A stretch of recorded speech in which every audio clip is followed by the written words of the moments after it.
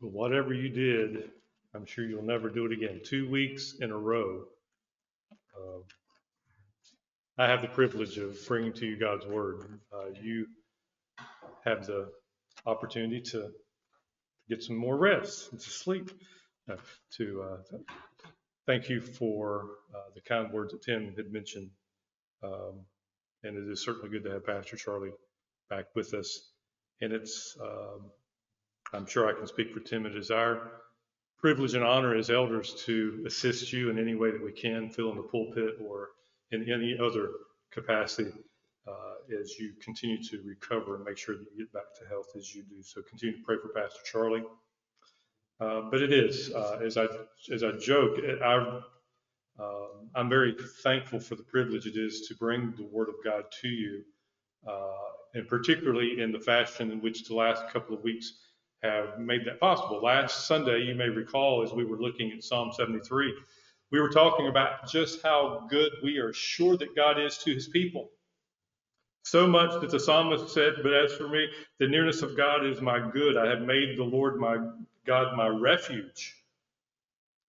The psalmist was very secure and was very thankful for who God is and in the ways that he had shown himself to be faithful. Today, in Psalm 139, while Tim was very clear about the fact that it is a very comforting psalm, we look at it in the context completely different. We look at it in a way that is very relevant to the world in which we live today, a world which has, in so many different ways, shown just how far away from our Creator we have become as mankind in our sin since the fall.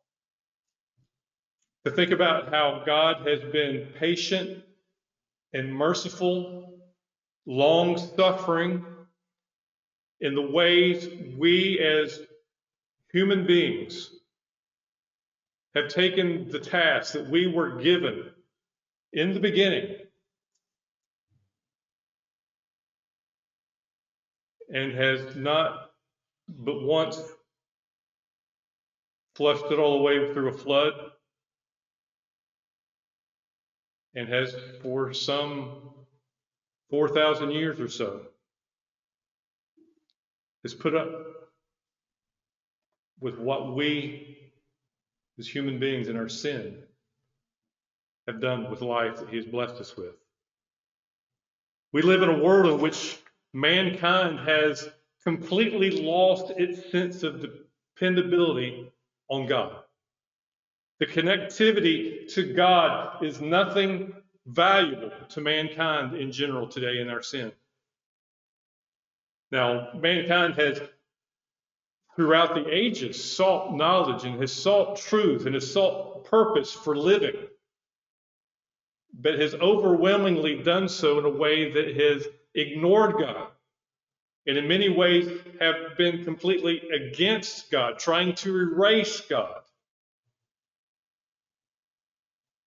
We're so consumed with science, and we ignore the God who knows all about us.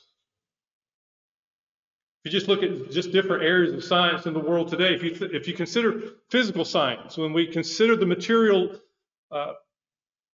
parts of the universe that God has created, such a vast universe that we have, even particularly this time of year when you consider if you have a garden like we planted and you put things in the ground and you have an anticipation that there's actually going to be fruit that comes from what you planted in the ground, not because of anything that you did, just because that's the way life happens. God has designed it that way. When you look at all the facets of this material world and you see the beauty of it, you see the greenery that is replacing all the deadness from winter throughout the spring season, at least when all of the pollen washes away, and then you can see the greenness and maybe the cleanness of your windows or whatever has been clouded. But the life that comes about just in the physical world, and what have we done with it? We've taken this wonderful creation, even in its fallen nature, the beauty of it all. the just incredible detail of it all. And what have we done? We've taken assumptions that it all was created from nothing, from just a big bang. That it's all evolving somehow. What foolishness. Consider the biological sciences.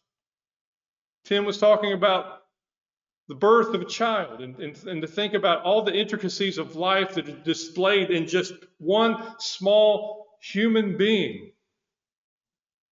We think about all the ways in which we have learned over the years, and particularly in recent years, where we can study things that we just could never see before. And we can understand in so many different ways how the body works, how life continues to, cells continue to reproduce themselves, and how life continues to progress on. But what have we done with that? We've gotten to the point where we even reject that as a principle of life, in the fact that we reject what DNA tells us. That we can't even trust what gender we are anymore because, well, that's just not the way we live. That's not the world in which we live anymore. We've grown so much beyond that. What foolishness. Social sciences, in which we try to study mankind and try to understand how we, over the history of mankind, have related to one another, and where the problems have occurred, and how we can sort of avoid certain problems if we could just learn from history. But even that we mess it up, because we'll bring in different types of solutions, things like critical theory, which in recent years has become a way to divide different racial groups or cultural groups into certain ways where we look for an equal outcome of people instead of looking at how God has invested his blessings in different ways and in different capacities, in different opportunities to people so that they could flourish in his wisdom. But no, we've got to do it our way. We've got to split things up our way, and we've got to be divisive, and we've got to set one party against another party. What foolishness. This is what we have to show for our pursuit of knowledge and wisdom. This is what we have to show for our pursuits apart from God. And what a empty, unfulfilling experience it has been in that regard. But thankfully, we have Psalm 139 to remind us of some very important truths. We're reminded that while mankind is in his futile efforts to find meaning to life in his own knowledge, that there is a God who knows us. Let's begin reading in Psalm 139, verse 1. The psalmist says, and we are directed to believe that this psalmist is David, the king of Israel, says, O Lord, you have searched me and known me. You know when I sit down and when I rise up. You understand my thought from afar. You scrutinize my path and my lying down, and are intimately acquainted with all my ways, even before there's a word on my tongue. Behold, O Lord, you know it all. You have enclosed me behind and before, and you laid your hand upon me. Such knowledge is too wonderful for me. It is too high. I cannot attain it. The psalm introduces a God who knows our activities, a God who knows our thoughts, a God who knows even before we speak a word what we're going to say. And he knows it from every angle, beside us, in front of us, behind us. As the ESV puts it, he hems us in. We can't get away from the fact that he knows us. And the language that the psalmist uses here, this poetic language, is not to suggest that God began at point zero and said, you know what, I'm going to go down to the library and I'm going to start studying up on mankind. I'm going to search and I'm going to find out something about mankind. But no, the result is already there as if he did. For God searches and knows us, and He knows everything about us when we get up in the morning. He knows about our days when we go to bed. He's acquainted with all of our ways, all of our words. Oh Lord, you know it all together. You know it all. Now, as a believer, we have to let's set that knowledge aside for a second, because as believers, we've grown to know that that's a wonderful thing, that God knows us. But at the same time, we know it's a fearful thing. And the psalmist is reflecting the heart of someone of anxiety. I think the Andy Griffith Show has provided a few illustrations at Cornerstone Baptist Church over the years, so I think I'll use another one. Thank you, Pastor. I want to do so with your permission only. But there was an episode on the Andy Griffith Show where there was a stranger who came into town. And somehow he knew everybody's name, even though nobody knew who he was. He knew babies' names and how to tell identical twins apart. He knew how long it had been since the hotel room had been painted. He knew who owned this, and he knew who lived there and who was related to whomever. And if you're familiar with this episode, you may recall with humor about how upset everybody got. How does he know who we are? Who is this strange person who knows all about us? Is he an alien? Is he from the supernatural? How does he know all about us? It makes us uneasy when people come up to us and they know something about us that we didn't disclose to them. Now, I'm used to going around work, and of course, there's not a lot of people in our office now. But when we had people in our office, once I got used to the whole comment, "Hey, Mark, somebody was telling me you used to be a preacher, you used to be a pastor of a church." Now, the first few times that was like, "Well, who did you talk to?" Because I want to make sure, But after a point, you get to the point you just used to it. You're familiar with it. But if someone was to come up to you and talk to you about something that you did that you thought no one else was around looking. I know that we're all Christians here, and we all, we never do anything that we wouldn't be afraid for anybody else to see. Our life is an open book, right? We're all transparent. We don't have any secrets. But what if somebody came up to you and told you about a secret you never told anybody else?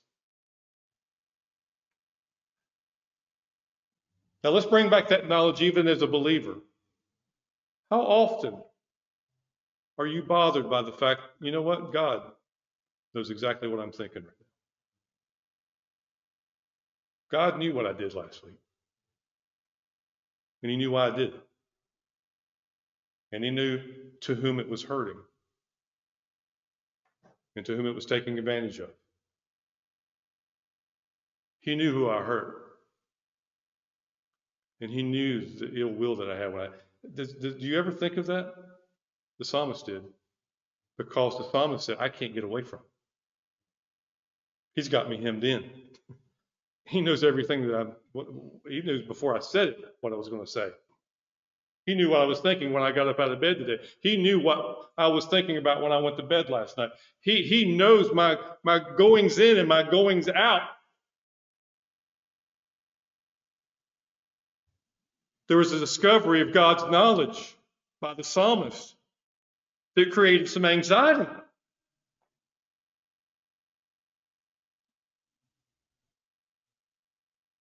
Which leads us into this next section of the psalm, where he says in verse 7, where can I go from your spirit? Or where can I flee from your presence? Now, think about it. Now, if someone was taking true comfort in the fact that the Lord knew them, why in the world would you be concerned about getting away from it? Why would you be asking questions? Oh, I'm so thankful that the Lord knows all about me. Now, where can I go and get away from it? You see, there's anxiety. There's nervousness, unease that happens when we realize that there is someone who knows it all. If I ascend to heaven, you're there. If I make my bed in the grave or Sheol, you're there. If I take flight on American Airlines, if I take wings of the morning and dwell in the uttermost parts of the sea, even there your hand shall lead me and your right hand shall hold me. If I say, surely the darkness will cover me, I'll just turn the lights out. No one can see me in the dark. And the light about me, it's nighttime. Even the darkness is not dark to you. The night is bright as the day, for darkness is as light with you. I can't get away. Now again, where is this screaming coming from? Where is this utterance that I can't find a place where I can escape God's knowledge coming from? Well, in my humble opinion, I think it's called the conscience. The conscience, in which we make value judgments as to what is right and wrong. And when we have an overwhelming sense of guilt in having participated or an awareness of or an involvement in wrong, we get anxious. There's guilt. There's unease. It's one thing for someone to see what we did on the stage, where everybody knows about it. It was in the newspaper. People were talking about it down the street. People are reminding us about it through cards and letters. But when we're all alone, no one else is around, then you've got the freedom to do or to think or to obtain whatever it is that you want.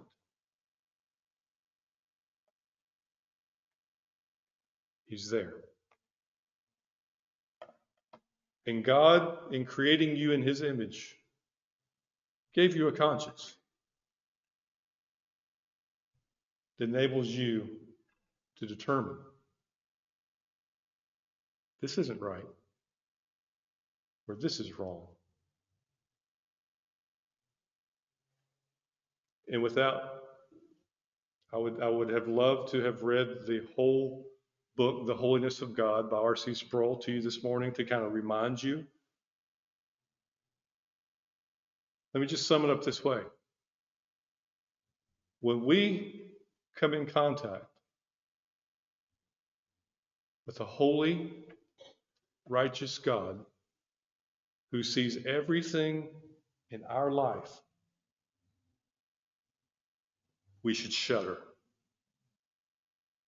because we're not holy in ourselves. It should create anxiety. It should create discomfort. Because God never changes in His holiness. God never changes in His righteousness. God never changes in His standard. God never changes in His expectation for righteousness to be fulfilled in everything. He doesn't. He doesn't cut corners. He doesn't sweep under the rug. God is always holy. So even when we think we're going into the darkness, like Jesus said, men love darkness because their deeds, their works are evil. You can't get away. Adam and Eve couldn't get away. Genesis chapter 3. As soon as they'd sinned, what did they do? They tried to make clothes, cover their nakedness up, and they hid themselves from God. And the very next thing that we hear, Adam, they thought they were hiding, but they weren't, because they couldn't. So the psalmist not only have the discovery of God's knowledge, but you know what? There's finally just a concession to it. He concedes. God's presence is everywhere. I can't go any further. However, it starts to click for him in verse 13, where there's an amazement of God's power. Now, he's going straight from, for darkness is as light with you, for you, verse 13, formed in my inward parts. You knitted me together in my mother's womb. I praise you, for I'm fearfully and wonderfully made. Wonderful are your works. My soul knows it very well. My frame was not hidden from you when I was being made in secret, intricately woven in the depths of the earth. Interesting language. Now, God didn't plant us like a seed in the ground, in the dirt, and waited for us to spring up in the months after winter. But again, he's using poetic language and describing a picture in which, what was God doing in the hidden places? Places that I would seek to run to because I don't want to be confronted with God's knowledge of who I am as a sinner. He immediately goes and says, now in the dark places, that's where God was what? He was making me. He was forming me where no one else could see. There was a formation of a body here. My inward parts. Now again, keep in mind that this is at least 3,000 years or so before the ultrasound. You know that device that most statistics will show that once a mother sees her baby who is considering abortion through an ultrasound will change her mind because of what an ultrasound will show her. Oh, if we could only get some open eyes to see what God has already revealed, that my inward parts were created, they were formed by God. They were knitted. It was like crochet, where God was putting together all the intricate parts of the human body in the mother's womb, where no one else could see. It was hidden in the darkness. The psalmist says, I praise you, for I'm fearfully and wonderfully made. Wonderful are your works. My soul knows it well. My frame was not hidden from you when I was being made in secret, intricately woven in the depths of the earth. In the dark places, God was knitting.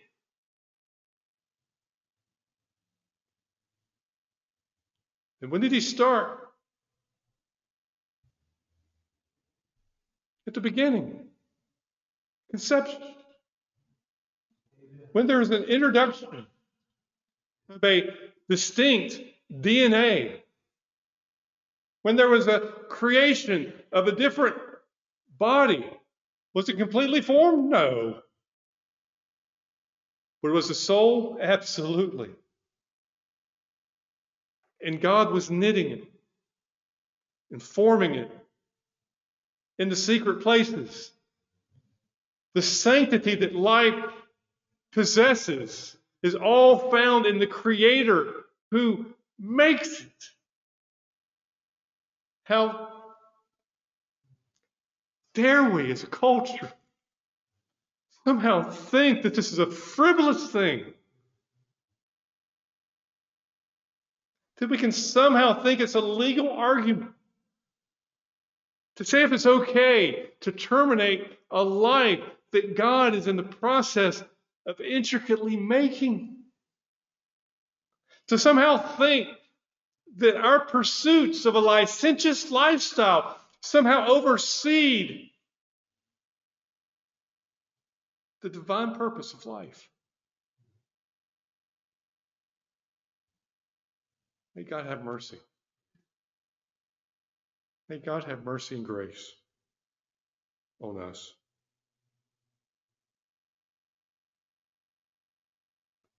I was made in secret. This idea in the Hebrew gives us an idea of not just simply being unrevealed, hidden, but made distinct. separate, set apart, which each life is. Because we understand even from this passage that it's not just the sanctity of a body that is created, but the psalmist goes on to say, your eyes saw my unformed substance. In your book were written, every one of them, the days that were formed for me, when as yet there was none of them. So this same God who knows every word that proceeds out of my mouth, even before I speak it, has created a body for works that were written in a book before they were ever committed.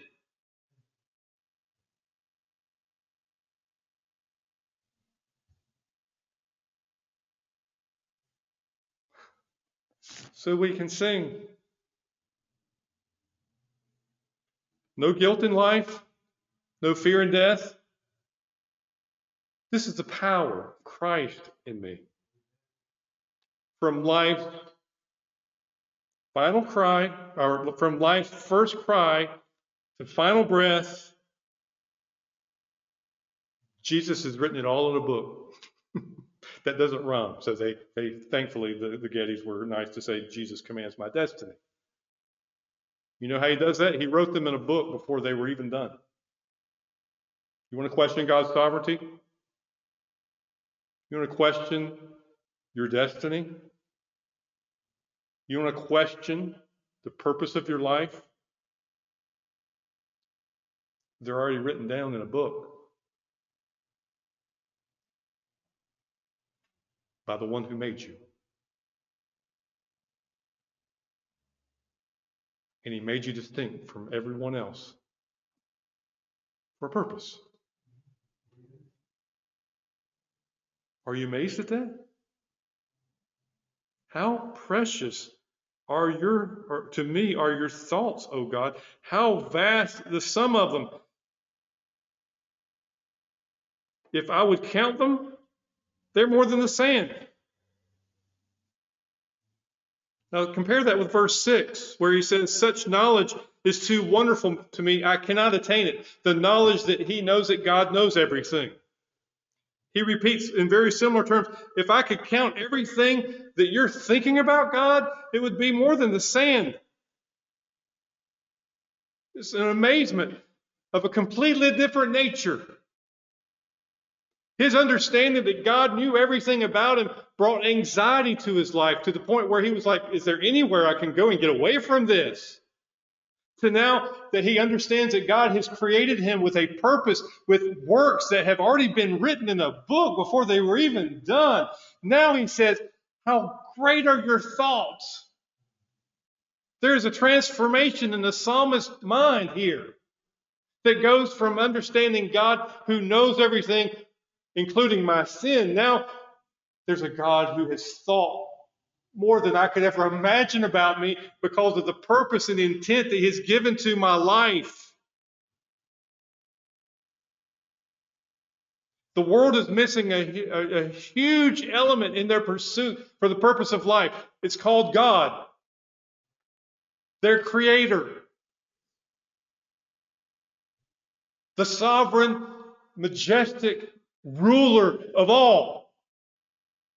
Apart from him, there's no purpose. I don't care how much money Elon Musk has. I don't care how many laws the politician passes. I don't care how powerful the kings of the earth are. Apart from God, there is no purpose to their life that's meaningful apart from God. So all the things that we trust in, all the things that we hope that will influence all the decisions to make, even when I hear someone who says, you know what, we really don't need the Bible to argue against abortion and be pro-life, because all that's going to do is it's going to lead us to God, and then we're going to have to prove that God exists. Are you insane? There is no better place to start for arguing about being pro-life than with God. There is no better place to argue for anything that is right from God. And anytime that you want to argue something apart from God and you're on your own, you're wasting your time. Either in your effort or in your motivation for arguing for something that's not that important. The psalmist was overwhelmed. And notice what he says, that last part of verse 17. I awake. So he still hasn't lost this understanding of him being in the presence of God continually. I awake. There you are. I've been over here dreaming and thinking about how you have created me in such an intricate way and how you set me apart and distinguished me from all other people, and you've given me a purpose and you've written down all the deeds of my life, and I'll wake up and you're still there. Yes, he is. Isn't that great that God is still here? And God will always be here.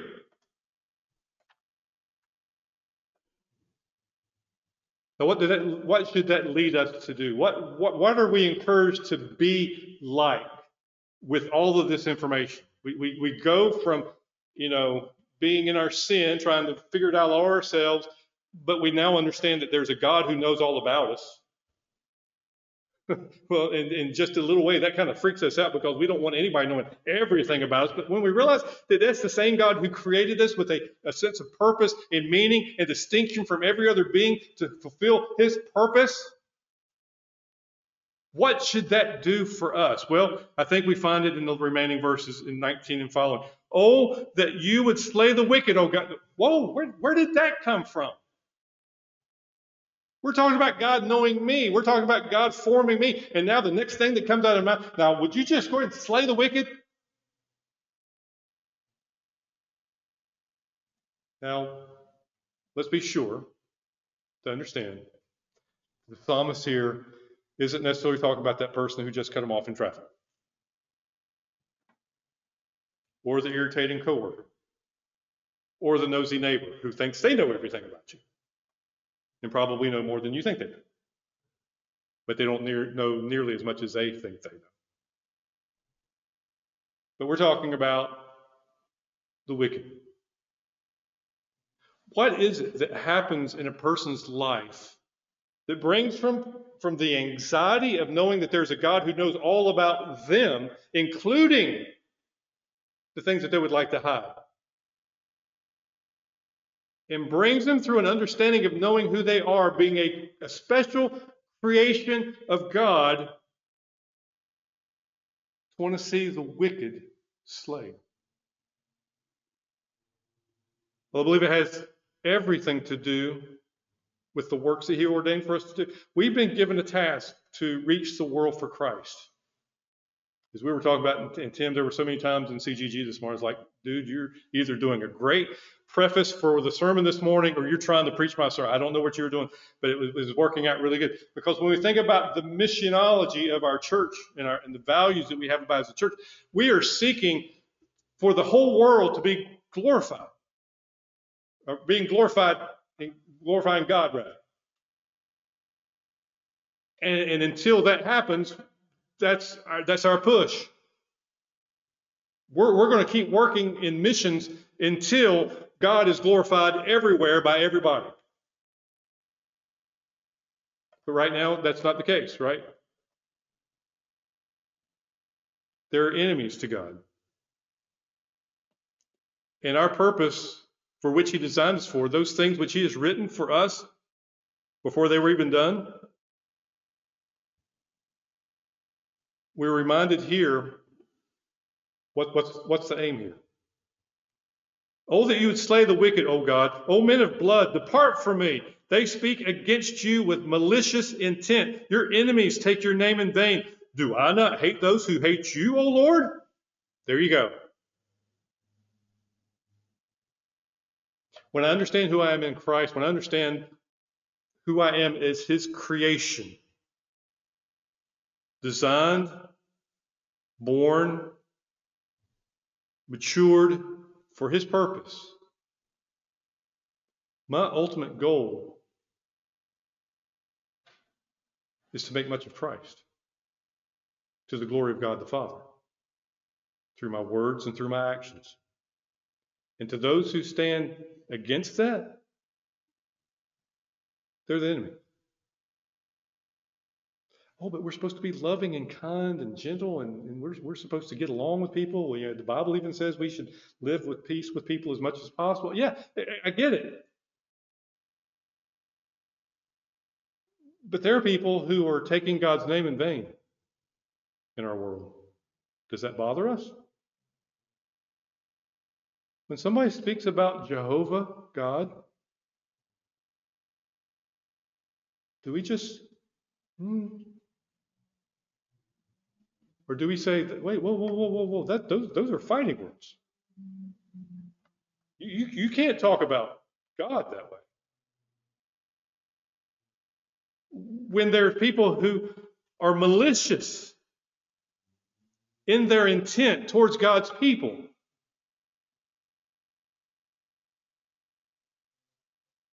what's our reaction? Well, we got to get along with everybody. You know, we live in a democracy. We got to let everybody have freedom of speech, right?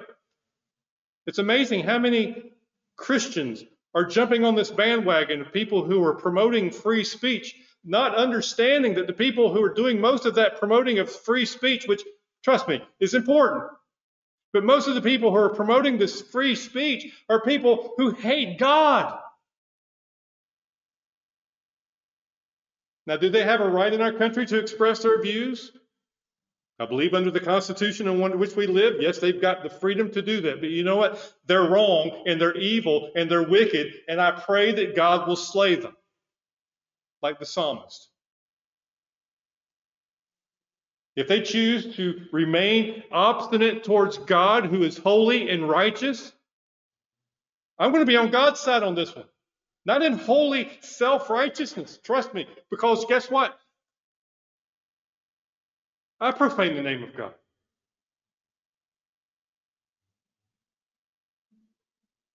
I'm malicious in my intent towards some people in life. There's wickedness in my own heart. So don't misunderstand what I'm saying. But we need to be sure to understand that when it comes to God, who is righteous, and when Romans chapter 1 tells us that the wrath of God is revealed against unrighteousness,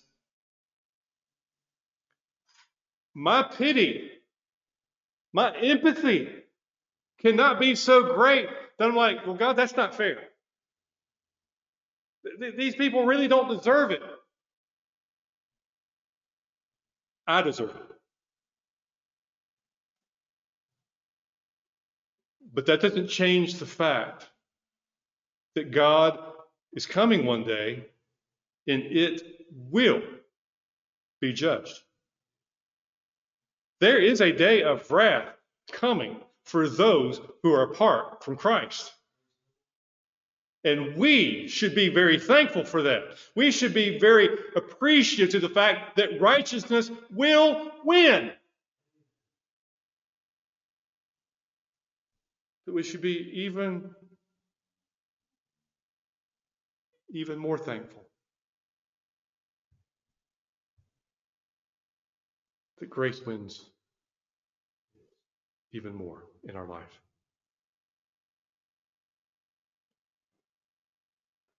There should be no lack of effort given to every man, woman, boy, and child learning about Jesus Christ and learning about the cross, learning about how what Jesus Christ did on that cross was sufficient to pay for the wrath of God because Jesus Christ himself took it. He bore our sins. We should make every effort that we can to every person who is breathing, regardless of their political nature, regarding of their nationality, regardless of what they believe about God. We should be making every effort to inform them of the gospel truth that Jesus Christ saves. But not at the expense of the holiness of God and the deserving wrath that will fall upon those who are under it.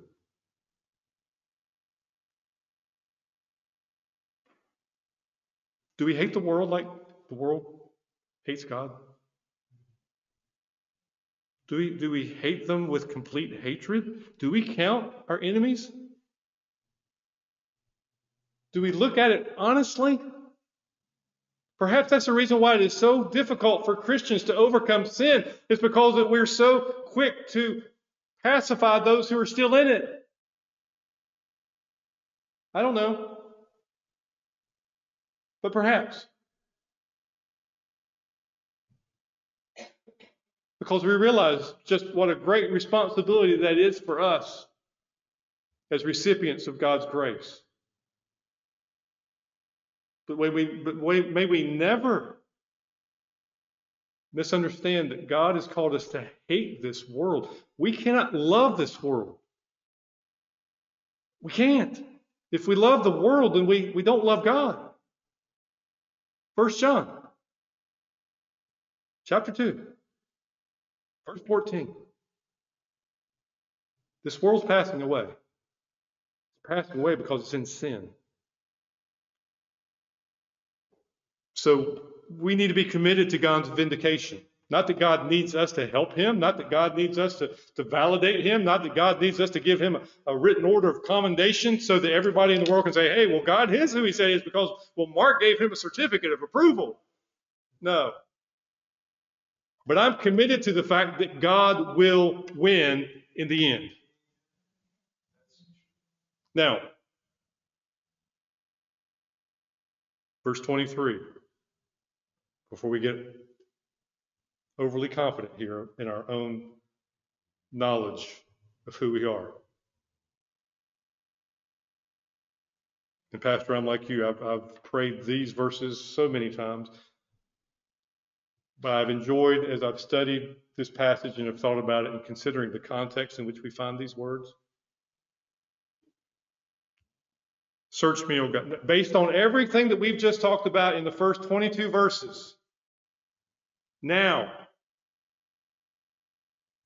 search me, O God, and know my heart. Now, do I need to ask God to do that? Do I need to give God permission to do that? Am I going to have God find something new now that I've asked him to search my heart? No. He knows it all. But as Tim again was talking about in CGG this morning, it's about a relationship. And I ask God, you know what, God, I want just to open my heart and search my heart. Try me and know my thoughts or my anxieties.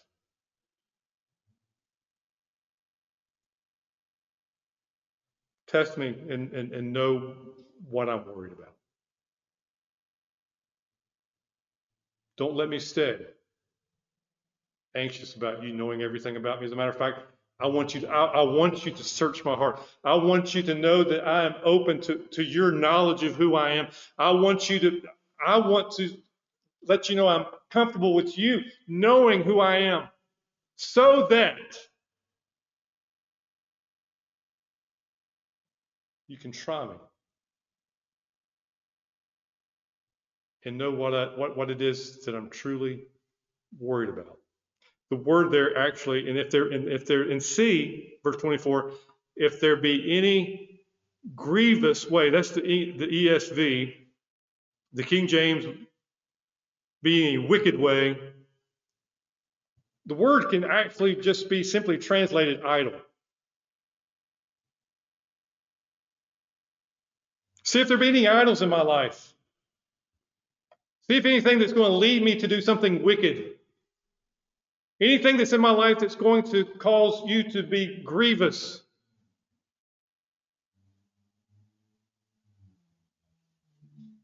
That's what I want you to know. And I want you to show me. Based on who you are, based on what you already know about me, based on who you have created me to be, Lord, would you search my heart? Would you try me and know my anxiety? Would you see if there's anything that's tripping me up, anything that I'm going in the wrong direction, any idol in my life, any wicked way? And lead me. Lead me in the way everlasting.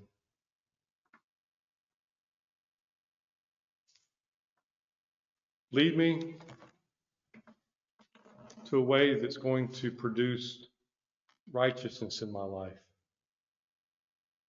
everlasting fruit, everlasting joy, everlasting presence with you. There's anxieties in the way. There's idols in the way. Show me where they're at, because I want to be who you know me to be and who you created me to be. I want to be an enemy of this world. I want to see your enemies destroyed. Help me know my heart so that I'm not in the way. Help me to know my heart so I'm going in the right direction. And do so by your gracious hand that's ever with me. Let's pray. Heavenly Father, I'm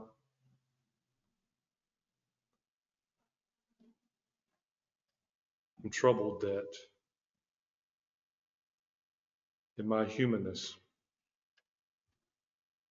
in my own self-effort, I'm troubled that I may be guilty of trying to persuade others in my own strength, in my wisdom. But I'm confident, Lord, that your Spirit is much greater than even my mistakes. I'm grateful that your Spirit is completely capable of taking a word that he has inspired and sowing it into the life of one whom he has changed by your grace. I'm confident in that. So, Father, I pray that the psalm that we just looked at will find a place in our life that will bring comfort, that will bring correction if necessary, that will certainly bring teaching to our lives so that we can better understand who we are, but more importantly, understand who you are. Father, help us today. Thank you, Lord, for your word. Thank you, Lord, for this time. And I pray, Lord, that even as we leave this place today, that we would be mindful that you are always here. And that would bring comfort, knowing that you will never leave us nor forsake us, knowing that you will complete the work that you are actively working in our life today. And Lord, should there be someone who doesn't know, perhaps they're still anxious in their own sin, perhaps the fact that there is a holy, righteous God who is completely aware of every secret, aware of every false move, from every sin. Father, may your Spirit come and not just convince them of their sin, but Lord, may they be comforted in knowing that Christ has sufficiently received the wrath of God so that they might be saved if they would repent and believe in his complete work on the cross and the power that raised him from the dead.